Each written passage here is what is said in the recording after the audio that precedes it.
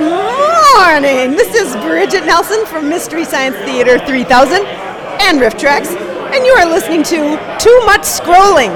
Happy anniversary, Steve and Chip. I'll see you in the future.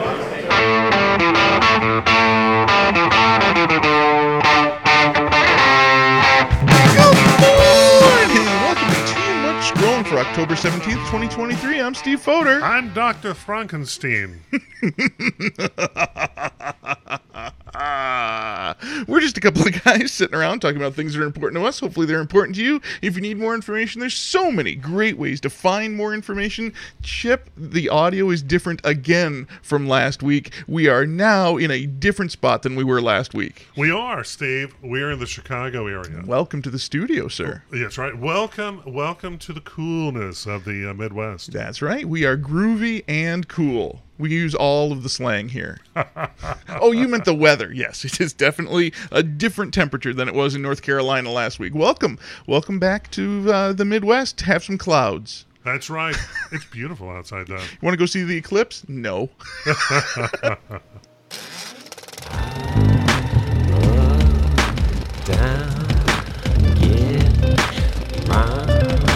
Film at 11.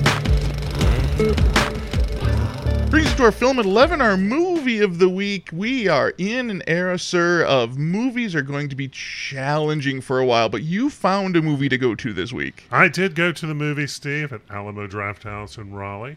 You know, maybe they could sponsor us at this point.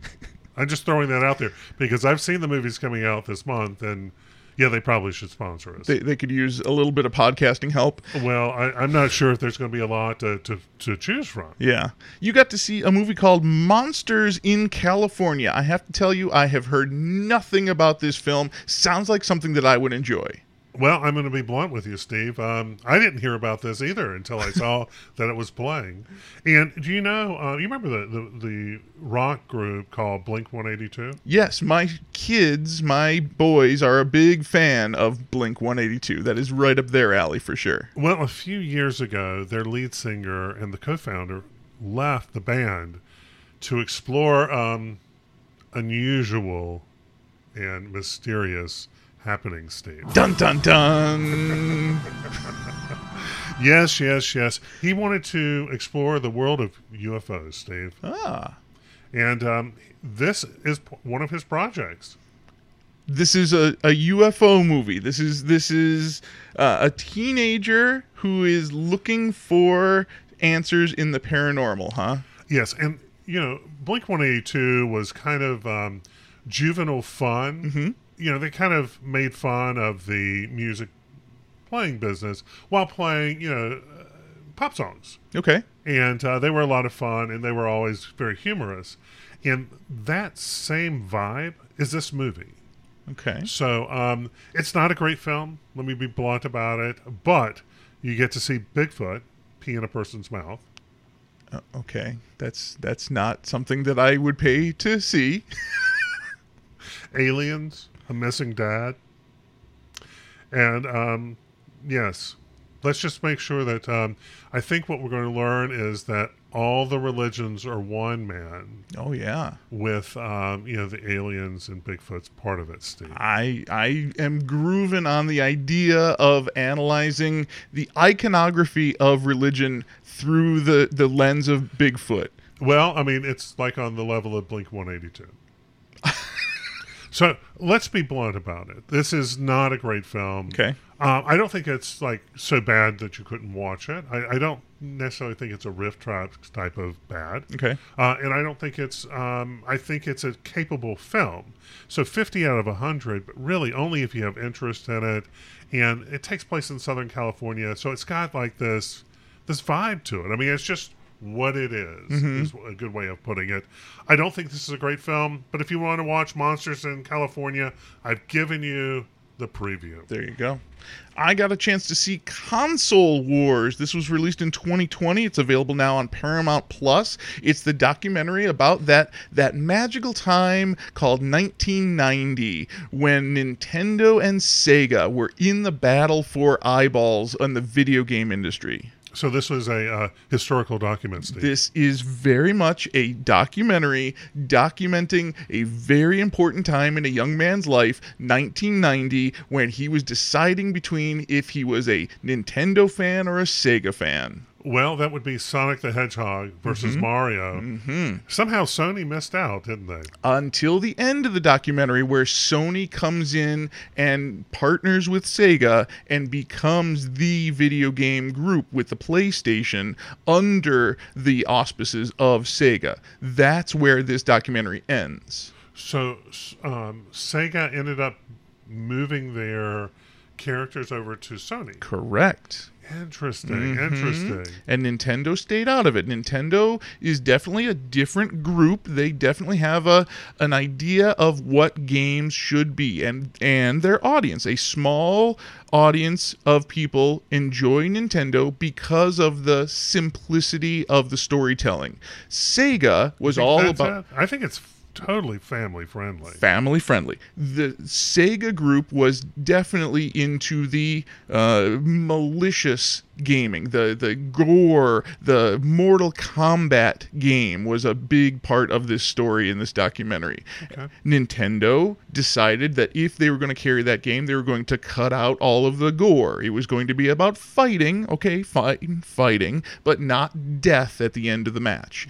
Sega was looking at a different audience. They wanted to capture that teenage boy that loves those things in our culture. Interesting. I have a lot of respect for Nintendo because they truly are what they are. They could easily have changed their market, but they're like, we don't necessarily have to have the best technology. We have to have good games, and we don't have to have the most games. We just need to have good games, and so they work very much like that. To this day. Yes. And in fact, they are, I don't know, 3 or 4 generations behind in technology with their Nintendo Switch, but they have a huge following. I agree. Because of the characters and the storytelling. The icon of Mario versus the icon of Sonic the Hedgehog, there's a lot of culture behind Mario. And if you come out with a new Mario game today, it will sell. Will you sell a new Sonic game? Maybe. Where I see Sonic playing out is I have an Apple TV, and you have games available. And so the games that are available on Nintendo, with the Nintendo characters, you have similar games, not necessarily the same, but similar enough, that use the Sega characters. Yeah, I was never really a gamer. I'm still not a gamer, and my students in my computer class are always confused by that because they see computers as gaming consoles. They want to experience a movie and interact with it. Yes. Where for games, for me, I'm looking for just sort of an escape for a little while, and I'm not necessarily wanting to put a lot of effort into learning a bunch of skills. So I play like the golf game. I play the baseball game, the bowling game, something that would, it takes a little bit of skill. You can play it casually. I don't have to be involved with, hey, we're on this military mission and we're going to kill a bunch of people, and hey, you're going to take the left flank and make sure you use this particular maneuver when you do it. Yes, those are a little bit longer. And beyond that, the kids who are really into gaming are doing research. They are finding out how to play this game, how to essentially cheat this game, and they find a lot of conversation and community in that conversation over gaming. Well, I think they probably put a lot of effort, the designers do, to make sure that you have these Easter eggs. So I do play a game on the Apple TV, not to take this away, but that is very similar to Zelda.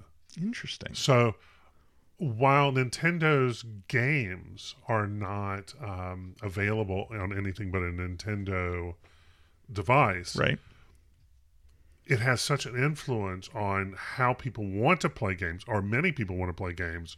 So we end up having those types of copycat kind of games that similar enough take some of those ideas. One of the most important One of the most interesting parts about this documentary was how many times the word addiction was used. In the 1990s, there was a lot of concern for how young people would interact with these games and how the endorphins and the chemistry of the brain are affected by this gaming. Well, did you ever play a single game? Like from beginning to end? I was never that kid. The closest I ever came was Super Mario Brothers 3. That was a game that I really, really wanted to get to the end of. I really wanted to achieve the goal of that game. So I completed Wolfenstein when it first came out. And I can't remember. It took me 3 weeks or whatever. And I completed Doom when it first came out. You're working off a computer at that point. Right, those are computer games. And it was the same thing, like 3 weeks or so. And at the end of that game, I said, this is too much time. I can't do this. Because it really was. It's like you would start at 8 o'clock at night, it's midnight, or 1 o'clock, or 2 o'clock, or whatever it is. And you could continue to do it, but it just takes a lot of time.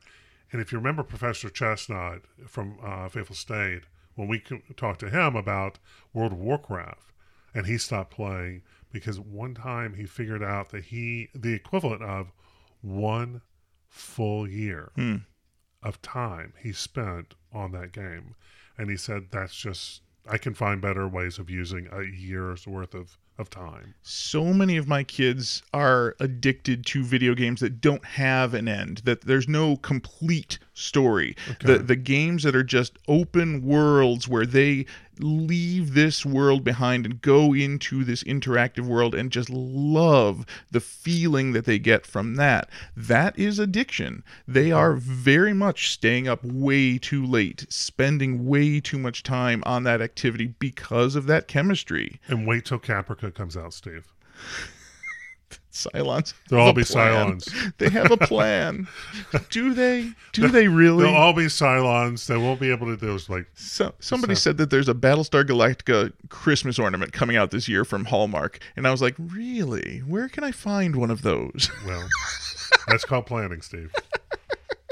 The last point about this Console Wars documentary that I want to make is the beauty of the art that they put into this. They showed us some of the old 8-bit graphics in such a beautiful, vibrant way that my eyeballs were just so glued to the art of these video games. There's some beautiful things that have been created in video games over the years. The other thing they did was they took the story, the interviews, and they made digital pictures of the characters in the documentary interacting on an 8-bit screen.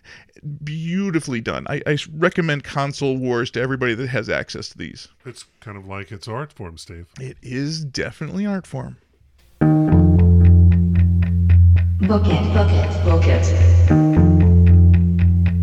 Book it, book it, book it. Book it.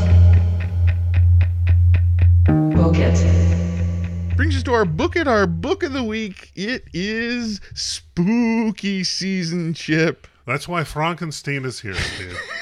One of my favorites. One of my favorite books of all time is Frankenstein by Mary Shelley. The movies just made this so special. Yes, don't confuse me with that crazy man making other men. I'm a Frankenstein, not a Frankenstein. Hearts and kidneys are Tinker Toys.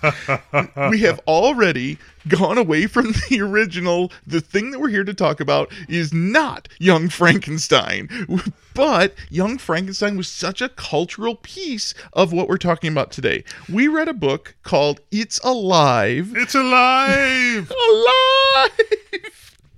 Written by Julian David Stone. This was published in 2022. It's the story of the making of the 1931 Frankenstein movie.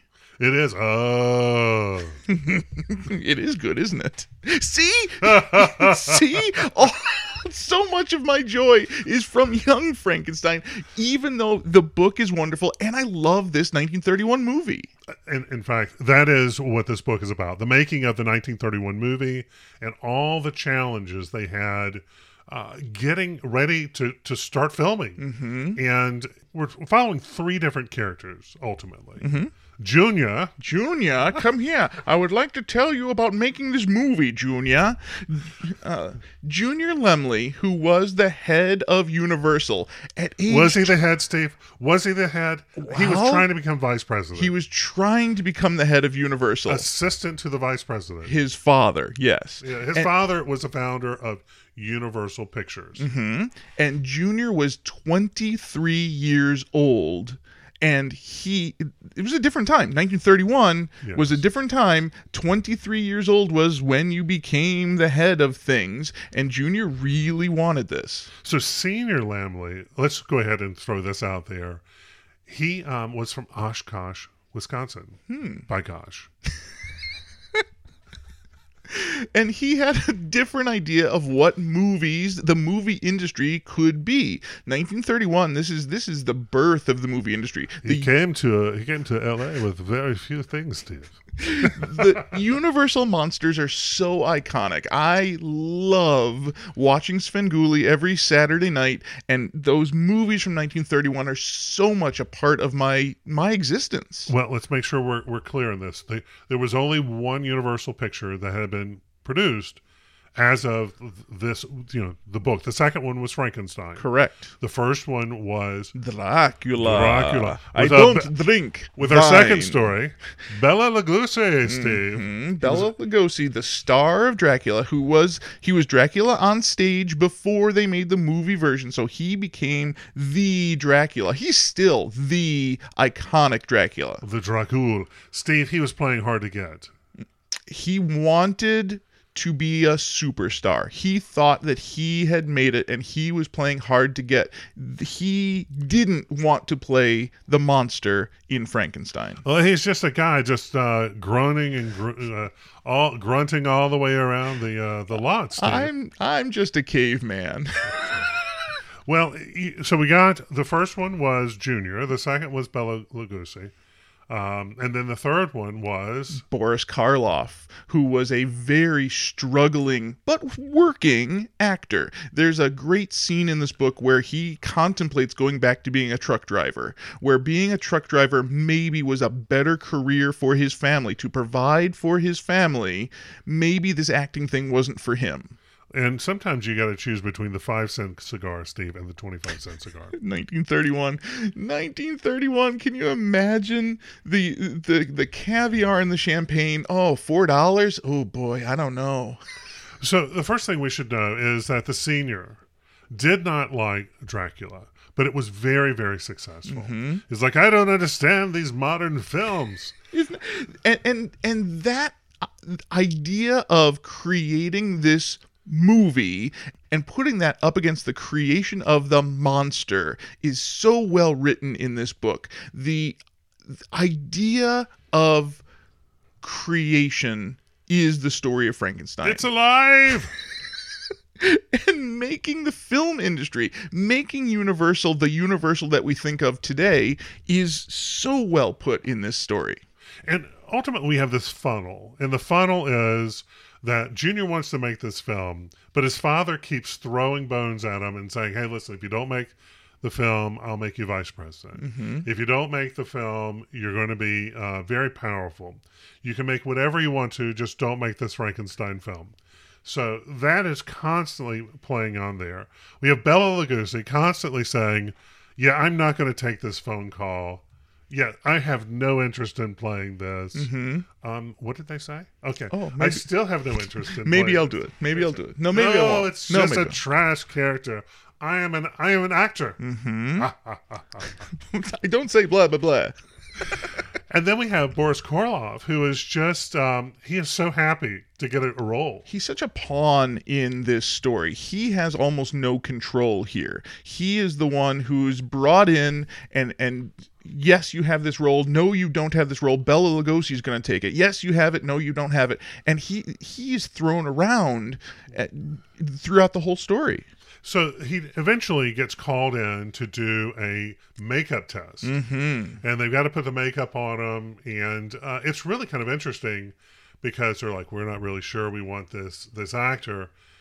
They wanted him. They wanted Bela Lugosi.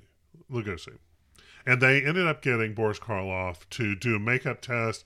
he thought he already had the job, and then they're like running over the film over to somebody's the director. house. Yeah, and they're like setting up a little studio inside the house, running the test reel, and they're very, very scared. That moment, that is a well-documented moment where that screen test, where Boris Karloff starts with his head facing away from the camera, and the reveal as he slowly turns around of how scary this makeup is, how much he looks like a reanimated corpse.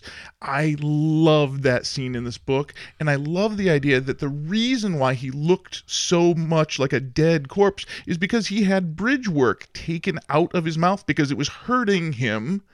And that sunken inside of his face, that is abnormal. Abby normal? No. Well, in fact, the entire the makeup, the idea of placing heavy, was it wax over his eyes to make them droop down? Yes. So it really it gave this incredible sort of reveal. Mm-hmm. And Bela Lugosi, even to the day before shooting, at least according to the book, thinks he's got the job. He's like, okay, I'll take it. But he didn't want it. He said he didn't want it. He was playing hard to get. And the story that plays out with these three venues is so well put together. We are in Bela's head thinking about this and that. I love how this author was able to take these historic pieces and make them into a real fiction, a real story with emotions and dialogue. And there's your question, Frank. How much of this is true? I don't know. And how much of it is, like, there's got to be some truth to it. But it really kind of reads like a screenplay, Steve, like they're going to make a movie about how to make Frankenstein. I think that would be a great movie. I would watch the heck out of that movie. It reminds me... Do you think they'd get Gene Wilder? He's dead. Frankenstein? It's pronounced Frankenstein. Is it Froderick? No, it's Frederick. Oh, why isn't it Froderick Frank? See, we're getting back to Young Frankenstein. There's something about this story, this movie, and the way that this book puts these pieces together of these characters that I love. And I think what any listener would want to know is this is about early Hollywood. Mm-hmm. This is from the movement from the silent pictures to pictures with sound. Mm-hmm. The idea of creating actors and how the movie industry should work. I mean, we have all the founders that are part of this. There's a scene in here where they go play a poker game, and all the studio heads are part of this group. They're all playing poker together.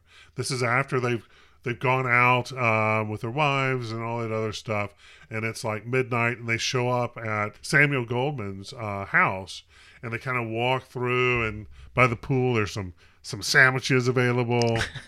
And anyway, Junior, by the way, has lots of panic attacks. Yes, that is a big part of this story, is thinking about the mental health of the people in charge, the man in charge, the stress that he is under, the pressure that he is under in this story, trying to create something and trying to satiate his father's view of what film could be. And you could see every generation filmmaking changes quite a bit. Mm-hmm. So the movies that George Lucas made, and 50 years ago, Steve, are very different. Thanks, Chip. Are very different from the movies they're making today. Mm-hmm. And so every generation or every few years, technology changes and those movies change. This really is a story about what the viewing audience expected keeps escalating. And Frankenstein was part of that group. And that generational movement of how we do things differently from our parents and how our kids will do things differently. Very much a piece of that Frankenstein myth. Yeah, see? Yeah. Then the author throws in a piece about the 1918 flu pandemic. So well written. The character of Junior Lemley has this memory of being a child and being in the middle of this pandemic and seeing people in masks and being not afraid because he didn't understand, because he was a child. Yeah. And I think that there's no way that piece of this book could have been written pre-COVID. I don't think that the audiences of the 21st century would have understood it until we went through it ourselves with the COVID pandemic. In the short story where they said he wanted, his father sent him to go watch a film. The film, all the theaters have been closed because of the flu. The guy goes, "All right, kid, come on in. I'll set up the camera." But the guy leaves and goes home. Yeah. And basically the child's there watching the film by himself. And then he gets back home and finds that his mother has succumbed to that flu. And the emotional piece of that is so well done in this book. I enjoyed this book to no end. All right, anything else you want to say about Frankenstein, Steve? Well, we need to talk a little bit more about Bela Lugosi. He played Dracula 2 times. There's 2 movies where Bela Lugosi plays Dracula. The first one was 1931's Dracula. The second one was Abbott and Costello Meet Frankenstein. That was put out in 1948. Blah, blah, blah, blah, blah. It's pretty amazing to think that the iconic actor, the one who created this character on stage, only played him on the screen twice. Well, I'm thinking of Plan 9 from Outer Space, and the movie that Tim Burton made. Ed Wood. And you realize in that movie that Bela Lugosi is just a broken person during that time. He did not find that success that we think of with stardom, and he died in a very small house that just went on sale, by the way, a few months ago, and garnered a huge payday because it was Bela Lugosi's house that they actually used to film Plan 9 for Outer Space. It was a crypt, Steve. Eventually it was. But he didn't find that superstardom. He was the original crypt. The Crypt Keeper? Oh, kiddies, let me tell you. I'm thinking of the gang, Steve. Oh, gotcha. He wanted blood. He was the Bloods and the Crips. He was the original on both sides. Goodness gracious. He worked both sides. He was the Bloods and the Crips. I don't drink wine. Ironically, Svengoolie showed the Abbott and Costello Meet Frankenstein this weekend, and ironically, I was featured as one of the people that mailed in a picture of me with my Svengoolie standee on my road trip to Pennsylvania when we stopped off at the Stugium in Pennsylvania. So Steve was Steve, you're a star now, Steve. Yes, you're a star. So Saturday night, my texts start blowing up. Oh my goodness, I can't believe it. I can't believe it. Of course, I wasn't in the house to watch it. Of course, that's the one Saturday night that I was out somewhere else, but I did get a recording. Our cousins in California on the West Coast feed caught it, so you can find it on the social media. And forever, for the rest of my life, I will have been featured on Svengoolie for almost a minute. Your life is complete, Steve. This is a good book. I really enjoy the storytelling. I love it when somebody can take real historical fact and add it to some emotional impact and tell us a story. This is a good story. Did you enjoy this one, Chip? This is all right, Steve. All right. I thought as a historian you would enjoy it, but as it's okay. Okay. Let's just say it's okay. If you have interest in Frankenstein, this would be, and the movie industry, and this would be very interesting. But on the grand scheme, it was a little verbose. Okay, I liked it very much. It would make a good independent film. I think so. Netflix type thing. I think a story of creation of the story. Creation. It's alive. So. That's a recommendation of sorts. Okay, fine. So yes, I recommend this book. Go and find it. It's a very short read. It's a very short story. We listened to the audiobook version, and it was about 5 hours of audiobook. I liked it very much. It's Alive. I'm not going to yell it again. Published in 2022 by Julian David Stone. Scroll with it.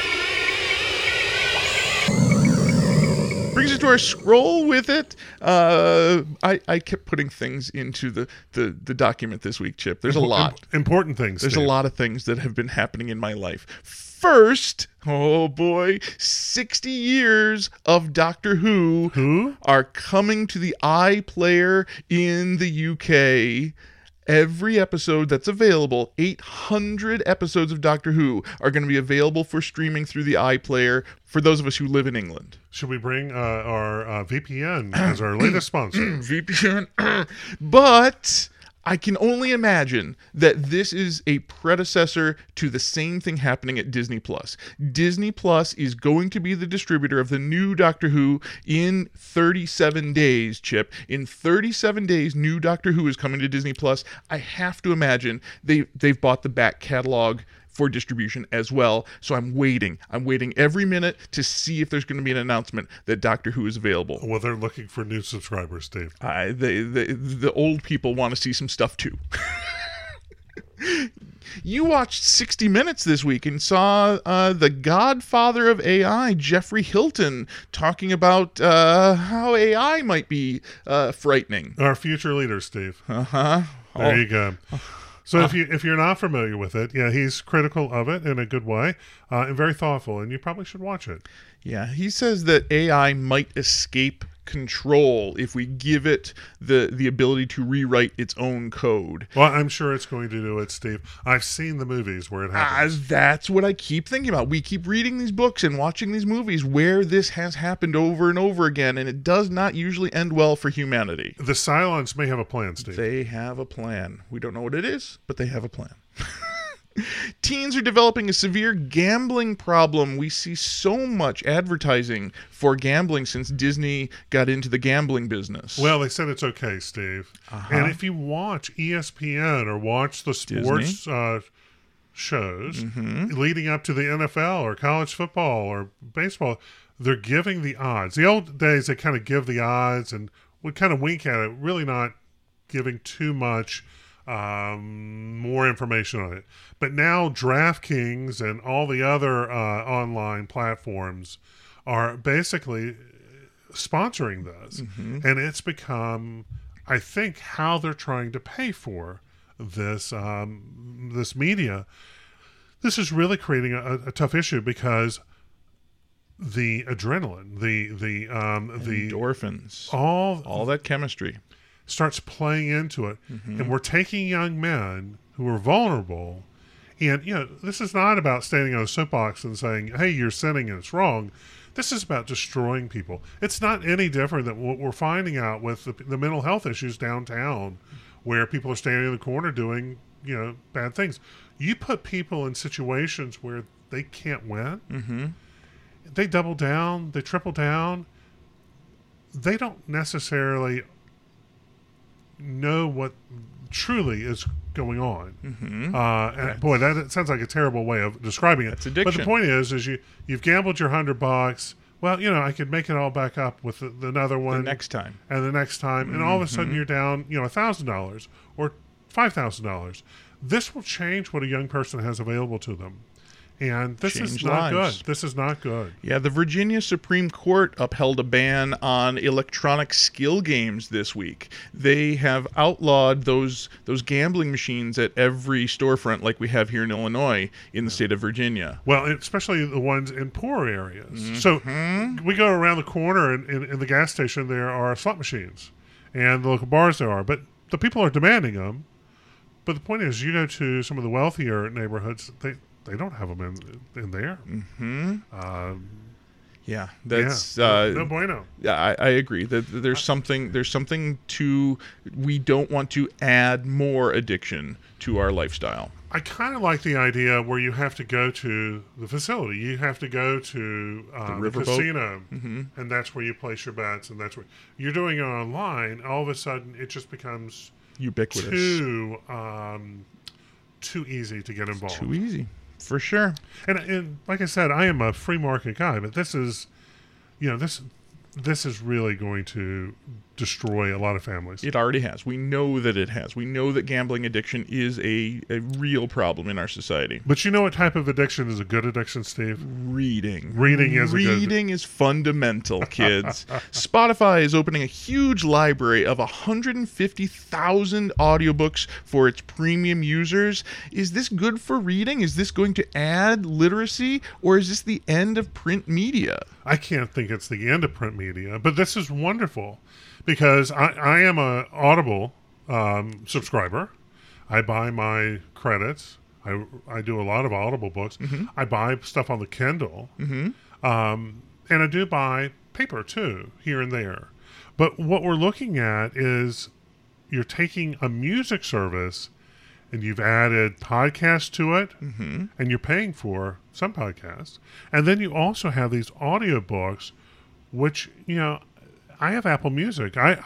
Is Apple Music going to add audiobooks? I hope they do. They might. I'm hoping they will, because I think that this is a differentiator, and certainly would be something that could move people from one to another. I spend a lot of money on books. I do a lot of reading, and I listen to a lot of audiobooks. I love the performance art that is audiobooks. I am a subscriber to Spotify, and I look forward to getting into this library. And for those of you who don't know, that your local public library also has a service that's available, and you can look at it for movies and for books. And, you can download those apps to your streaming device. And magazines. Kids, look up what a magazine is later. What's a magazine, Steve? It's a magazine. Oh. Yeah, I look forward to what this is going to do. Details are on Spotify.com. We have it in our show notes. Steve, we should probably have a get-together this week. We have got... Chip, this is the second get-together we've had in a week, and you want to get together some more this week. This has been... Steve, this is our 10th anniversary. Yes. Time to get together. Join us on Thursday, October 19th at the Goose Island Barrel Warehouse in Chicago. We are going to be there for a lecture. We're not in trouble, are we? Can you describe the ruckus? WBEZ, Chicago's NPR station, is presenting Suds on Screen, drinking scenes from film and TV. I am a huge fan of pop culture. I don't know if I've mentioned this in the last 10 years. I love the analysis of movies and culture and how these come together. Alcohol is a part of so many movies, even those movies that are made in Chicago. And sponsored by Malort. They will probably mention Malort in this, won't they? They probably will. Goose Island, of course, is one of our local beers, and I look forward to listening to this. It's Curious City is the name of the show on WBEZ, and they're going to tell us all about Chicago and film and pop culture. This is presented by the Chicago Brewseum, the Chicago Museum of Beer, which I am also a big fan of. That's going to be fun. We're going to have a lot of fun. I don't know, Chip. I think we have enough information to survive another week, at least until Thursday. What do you think? Only if we can come back next week, Steve. I think we can. We'll have to find a new locale because last week we were in North Carolina. This week we're in Chicago. We'll have to... anybody out there, you want us to come to your house and broadcast? We will be there. Give us a call or a text. Our phone number is 805-410-4TMS. Our website is toomuchscrolling.com. Our email is toomuchscrolling@gmail.com. We're still on Threads and X.com and Instagram and Facebook. We're on Spotify and Apple Podcasts and YouTube. And you can always ask your smart speaker to play the latest episode of Too Much Scrolling. I want to thank you again for listening to Too Much Scrolling. I'm Steve Fodor. I'm Dr. Frankenstein. It is good, isn't it? We'll see you in the future.